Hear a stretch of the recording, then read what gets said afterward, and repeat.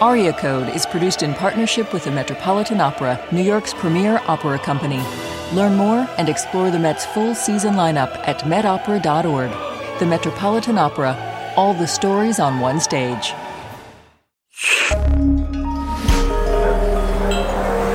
Listener supported. WNYC Studios.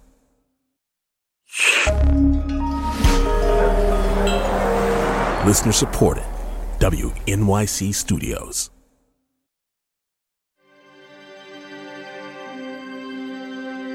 His entire world view shifts.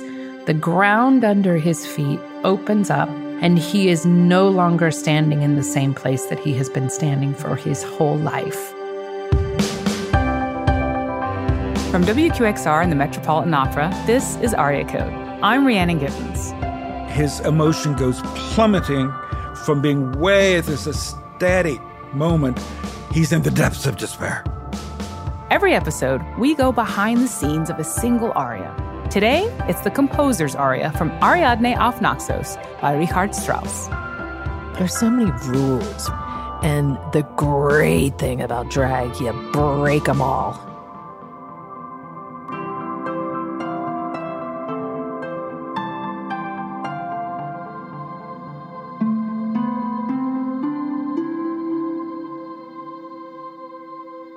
Transformation is at the heart of any opera performance, not just because the singers are all playing their roles, but also because music itself has the power to inspire and change us. And today's episode is all about transformation, about the things that allow us to be different versions of ourselves.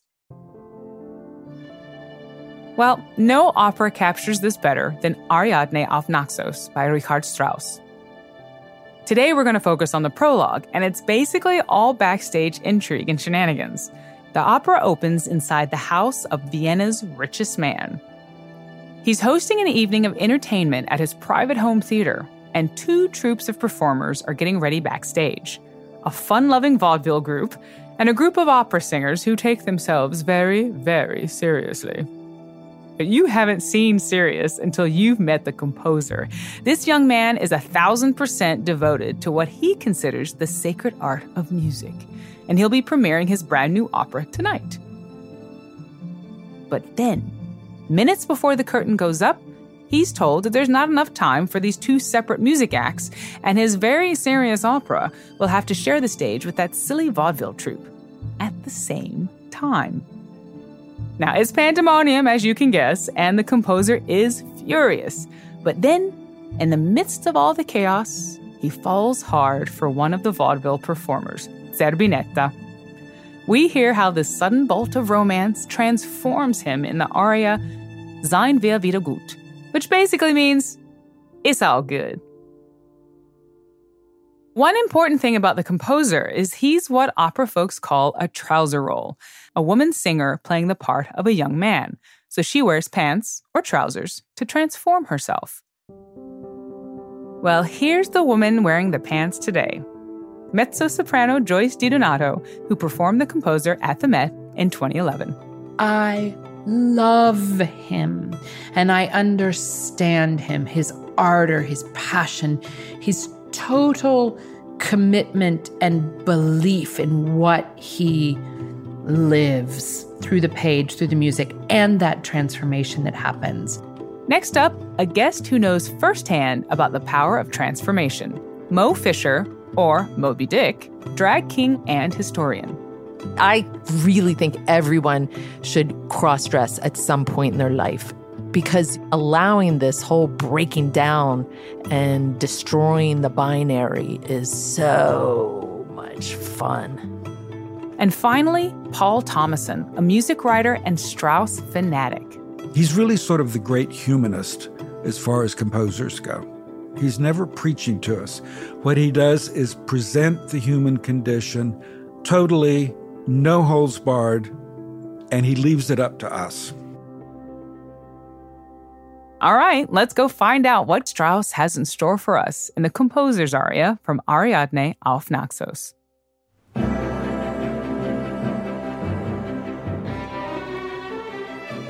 The Commedia dell'arte players were stock characters in the Italian theater. Commedia dell'arte troupes traveled throughout Europe, and they brought their wit, their comedy, their gender bending, and inspired opera to begin in France and Germany. The young composer in Strauss's opera is one of the really extraordinary young pants roles in all of opera. It's an entire world of discovery.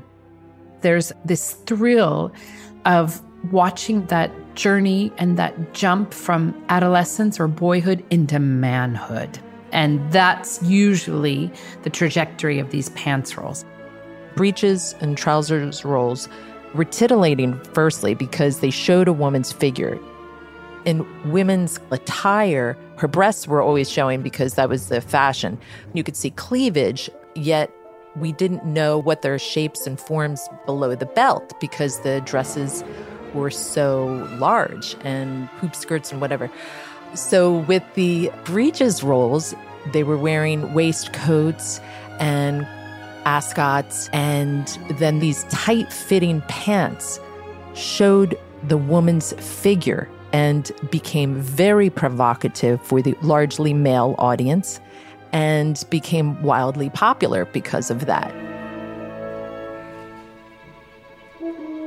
But then it allowed women economic empowerment, permission to explore a variety of characters, and most importantly, permission to have full range of human expression. The composer was originally slated to be created by a very famous soprano, but she didn't show up for the first two rehearsals. She was ill. And Vienna had this new soprano named Lotte Lehmann. And Strauss was totally smitten by what she did, and he decreed she will create the role. And she became an overnight sensation. And ever since, the role of the composer has attracted some of the most remarkable singing actresses. It's such a passionate role. It's young. It's meant to be a character that is right on the midst of manhood, but has spent his whole time with his head buried in his scores and his world of music without ever having lived it. So the voice quality has to have a youthfulness and a naivete to it. So it's that in-between time in a teenage boy's life that's captured in the voice, which can be rich, but also obviously female. I grew up in a big Irish Catholic family. I have 6 brothers and 3 sisters. And so it's very male-dominated. And my father always had this air of authority and confidence when he walked. I was just enamored by it. I thought, oh, I want that when I grow up. I want to have that walk and that presence. And I didn't know how to do that as a woman because I was so angry. I was so like, God damn it. Look at what women have to go through. We don't have agency over our own lives. I mean, it's infuriating. The opera is set in the house of the wealthiest man in Vienna. Everybody's running around right and left. Total chaos. They're all frantic and they're getting ready to go on stage. We meet the composer, who is a young teenager. He's something of a nerd, actually, and he's written an opera that is very mythological. It's very philosophically oriented. It deals with transformation, the art form of music, all sorts of great themes. And he's so convinced of what good music is, and he's so convinced of his expertise at his young age, and he talks about it in a very allegorical way. And it turns out that that's not the only entertainment the wealthy man is offering his guest. He's also offering them a troupe of Commedia dell'arte players who's going to come in and do a comedy. When you look at the different theater genres, Commedia dell'arte, vaudeville, British music hall, and modern-day drag kings. There's a running through line for sure. They're all highly theatrical. Improv is a big factor in all of them. And zaniness. You didn't know what you were going to see because they would keep trying to outdo each other. And when you go to a drag show, you don't really know what they're going to perform and what they're going to do. So there's always that element of surprise. You know you're going to laugh, you know you're going to have fun, and you're going to be entertained. However, the passion and the confusion and the chaos is often served as well by something a little bit more earthy and grounded that you can find in the mezzo-soprano voice. Well, the role of the composer can be sung by either a mezzo or a soprano. Mainly it's in the sort of center of the voice. So if a soprano has a good lower and middle voice, she can sing it. And if a mezzo has a really good upper range, then it will work for her. One of the things that differentiates me from other drag kings is I try to modify my voice. I say, hey, how you doing? I'm Moby Dick. What's going on? So I adopt a New York accent, and I naturally have a little bit of a deeper resonance in my voice, so it's not a huge stretch. Several of the other drag king hosts also adopt different resonance in their voices and, try to go to a deeper level. Umzustoßen und folgendermaßen abzuändern. Das Nachspiel wird Vorspiel. As the end of the prologue approaches, in comes the major domo, and he says, "My master has decreed that because time is running short, the opera will not follow the Commedia dell'arte players, and they will not follow the opera. Instead, these two pieces will be done simultaneously."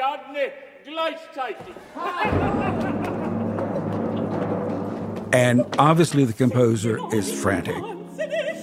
It's such an affront to everything he holds dear in his life. This catastrophe of having to actually perform his brilliant genius opera alongside essentially vaudeville, very bawdy performers. The head of the Commedia dell'arte players is a very beautiful, very flirtatious woman named Zerbinetta. Zerbinetta is, this super sexy, young, but seasoned glamazon person that comes into his life. She strikes up a conversation with the composer, and they're fighting, and he's trying to defend his territory, and she's saying, honey, you don't know what you're talking about. And at one point, he finally, I think, picks his head up out of his score and looks at her in the eyes. And his entire world view shifts.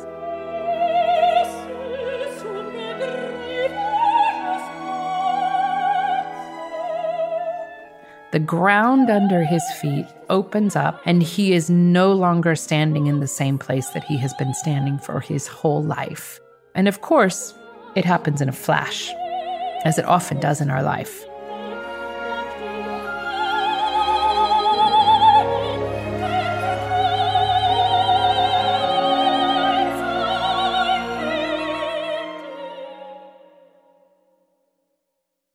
I spent the summer of 1995 in Provincetown, Massachusetts. I thought, I can't spend another hot, sweaty summer in New York City. And got a little waitressing job and was just hanging out and met a bunch of performers who were also from New York City. Drag queens, sketch comedy artists, and 2 drag kings. And I thought, wow, I've never heard of this. Oh my gosh, I got to try this. So when I got back to New York, I got my hair cut, saved the clippings, went to a local thrift store, found a shirt that said Dick on it, and I went, Moby Dick, perfect. And wore baggy pants and put facial hair on me. I stuffed a pair of socks in my panties, walked down the street. In the East Village, there were a bunch of guys that were on the corner, and I thought, uh-oh. And sure enough, I walked by these guys, and they said, hey. And I went, hey. Turned the corner. I went, oh my God, I passed. Wow. I didn't get harassed. I didn't get catcalled. I can't believe this. There was this feeling of safety that overcame me that I went, wow, I can be free in the streets. I don't have to be on guard. And I thought, oh, there's something to this. And all of a sudden, the composer comes out and he says, "Oh, I see everything with new eyes now." It's this pivotal moment. It's a juncture in his life that there is a real delineation between before and after. And he says it so beautifully that I see this, everything is with a different view.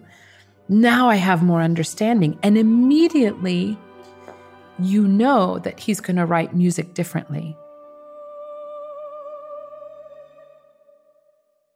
You know that he's not going to be the same composer.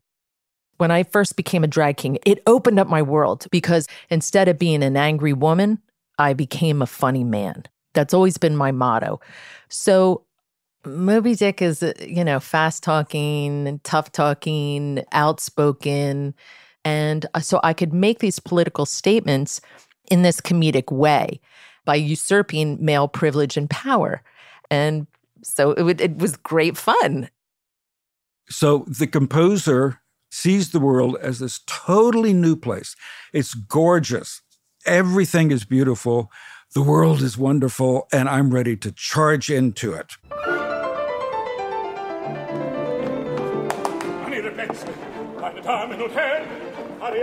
The aria begins with the composer saying that now he sees everything through very different eyes. Well, Serbinet has opened his eyes to a world he didn't know existed. And he goes on to say that there's so much more to the world that can't be put into words. The depths of existence are just absolutely immeasurable. So 1, 2, sein wir wieder gut. And gut is the downbeat of this new bar.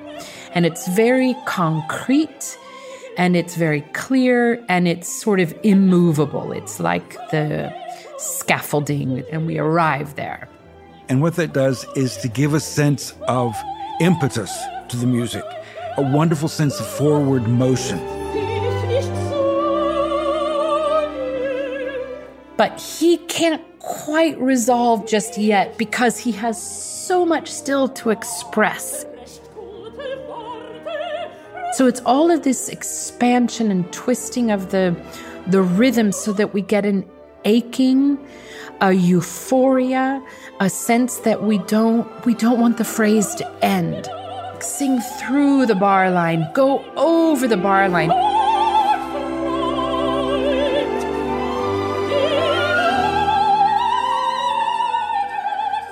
It's where the rainbow arches. It's the peak of the taffy pole, and it's where we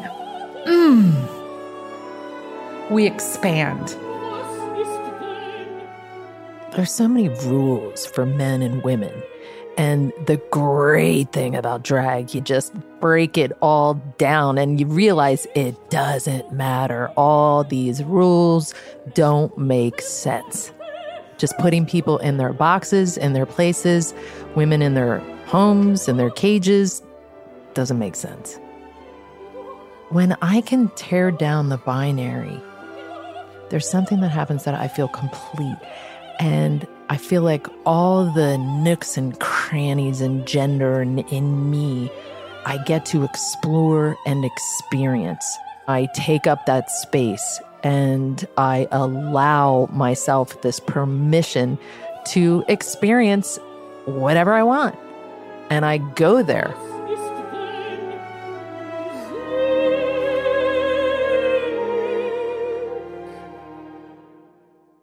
The composer feels like he's unlocked the key to everything. All the interaction with Zerbinetta, all of the lightning bolts that have gone off. He now feels like he really understands women and himself. He's just said that poets use very good words, but somehow, and he's searching in this syncopation. Jedoch. And he repeats that, jedoch, and yet. And it gains steam, jedoch. He's just about to explode. Downbeat, high note. Mut ist in mir. Courage is within me.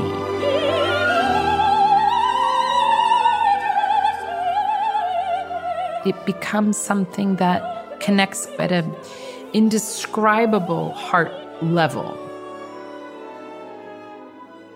I love looking at the Latin derivatives of words, and courage comes from cur, heart. And when you tap into that courage, you're tapping into your heart's desires to speak your mind, to express yourself, to not have those barriers. And the courage that by me expressing myself in this confident, strong way, it opened doors for other women. Then he says this amazing line, Die Welt ist lieblich und nicht fürchterlich demütigen. The world is lovely. And on this word, world, die Welt, he takes us up to our first B flat.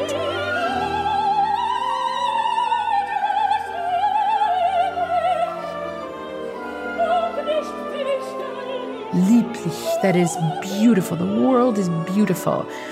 But he's stretching our range, and he's giving more and more opportunity to express and to break out of the confines of this sort of nerdy composer that has always had his head in a book. He's now breaking out into the world. The physical transformation is when the character development really starts. First, it's the facial hair. I had somebody make me a lace front goatee, mustache, and sideburns, so they're very easy to put on and off. And, contouring, filling out my eyebrows. And I wear wigs in a variety of colors. I like to have fun and drag it up a little bit. I have purple, I have blue, burgundy, and big blonde bouffants. The tip of the iceberg, though, is the breast binding. That's when it seals the deal. There's something that happens. That's the wall of protection. Then men aren't looking at my breasts. They're looking at me in my eyes and in my face. And I add an appendage, and I've come to realize how men have so much energy on their genitals. You can't help it. You got it on the outside. It's hanging out on the outside. And, so now I can understand. But then the clothing, I wear pants that are size larger to minimize my curves. And I put in also a gold tooth that I had made in Brooklyn, that just kind of sets me off into a more of a punk rock, rockabilly rebel aesthetic and more edgy looking. That's the look and the feel of it. And then I think about my dad, and then the confidence starts. As the aria goes on and he's started to realize that the world is beautiful, everything, I have all of this power, this courage inside of me, all of a sudden he's caught with this idea of what then is music? And here we have a slowdown, and it comes more internal. It's almost prayer-like, actually. The music changes key, and Strauss marks it to be played pianissimo. And as he repeats this word, Musik ist eine heilige Kunst, the tonality changes, the meter changes, the sensation changes, and it's as if for the first time he actually knows how to articulate what he's eaten, slept, bathed, thought. His whole life has been music, but for the first time, he actually understands what it is. And it's a heilige Kunst, the holiest among all art forms. The notes get held longer and longer, and it keeps going up, stair step, which is thrilling. Suddenly, Zerbinetta gives this wild whistle, and she and all of her commedia dell'arte players come charging through where the composer is and go running up on stage, and he suddenly sees, oh my God, those are the people who are going to be involved with my opera. And his emotion goes plummeting from being way at this ecstatic moment. He's in the depths of despair. But he's a teenager. That's what teenagers do. It's short, but it's mighty, this aria. It's like being shot out of a cannon. And he shoots us right back into the action. And the composer is completely taken out of this moment of euphoria and realization, as happens in life all the time. You know, we may have a huge success and the show, and we're high as a kite, and then we come and we see a text on our phone after, and it slams us right back into the real world. You are catapulted into the heights of the highest highs and thrust down right into a fiery, dark alley that feels like it has no outlet. And that's how the prelude ends. One of the reasons I love Ariadne so much is the incredible variety of emotion, and therefore the incredible variety of kinds of music we have, all in this one little opera. It runs the big gamut, and it's so clear, it's so delicate, and yet at the end it's so profoundly moving. So when you're dressed in male drag, you're taking on a character. You're transforming yourself. You're becoming something different than what you normally are and how you normally express yourself. And then the audience starts to believe you. And then they start to have this shift in perspective, and they start to have their own experience because you've broken down these walls. Then they get to open their minds and their hearts in this new way, and then maybe re-experience something or experience something new. And that can remind us of what passion is and where that abandon lies. Because so much of, I think, the temptation as we go into adult life and the world sort of beats us down, and there's a kind of hardness that can come into our lives as we get older. And I think it's the gift of our lives to be able to go and experience a story again and be reminded and have those ideas of, well, I don't know, maybe there is hope. And so I think it's really one of the most valuable parts of theater and performance is that we're reminded that we can, if we choose, remain really young at heart.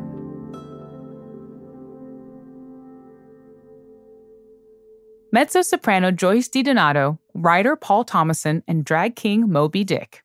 You're listening to Aria Code, produced in partnership with the Metropolitan Opera. Visit the Met and experience an exciting mix of bold new works and timeless classics. Buy tickets, watch videos, and learn more at metopera.org. The Metropolitan Opera. All the stories on one stage. Carnegie Hall has welcomed a dizzying array of performers. To have Andy Kaufman, Frank Zappa, and Birgit Nielsen and Horowitz on the same stage, it becomes this kaleidoscope of our history. I'm Jessica Vosk. Join me for the new podcast, If This Hall Could Talk. It's all about our unique cultural history, as witnessed by one of New York's most beloved institutions, Carnegie Hall. Listen now, wherever you get podcasts. Decoding the composer's aria from Ariadne auf Naxos by Richard Strauss. Joyce will be back to sing it for you after the break. The composer has just fallen in love for the first time, and it changes the way he feels about everything, even music. Here's mezzo-soprano Joyce DiDonato on stage at the Metropolitan Opera.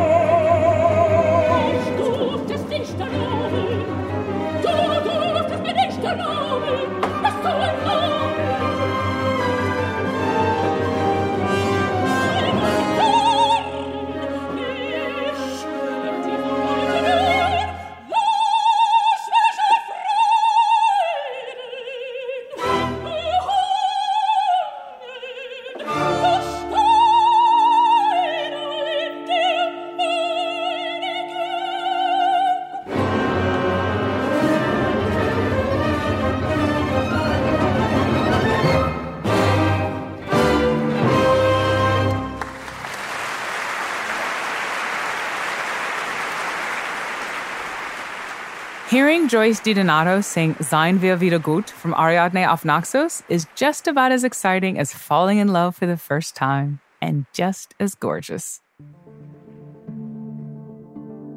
Well, we've been talking about transformation, so we decided to put our money where our mouth is and do a little something different next time. Instead of decoding an aria, we're going to do a deep dive into one of the most famous opera choruses, Va Pensiero from Verdi's Nabucco. Aria Code is a co-production of WQXR and the Metropolitan Opera. The show is produced and scored by Marin Lazian. Max Fine is our assistant producer, Helena de Groot is our editor, and Matt Abramovitz is our executive producer. Mixing and sound design by Matt Boynton and Anya Jeshik from Ultraviolet Audio, and original music by Hannes Brown. This project is supported in part by the National Endowment for the Arts, on the web at arts.gov. Are you enjoying the show? I hope so. Let us know about it by leaving a rating or a review. We love reading them, and they really help people find us. So thanks in advance. I'm Rhiannon Giddens. See you next time. I want to clarify the spelling of that, MOB period, DICK. No copyright infringement there.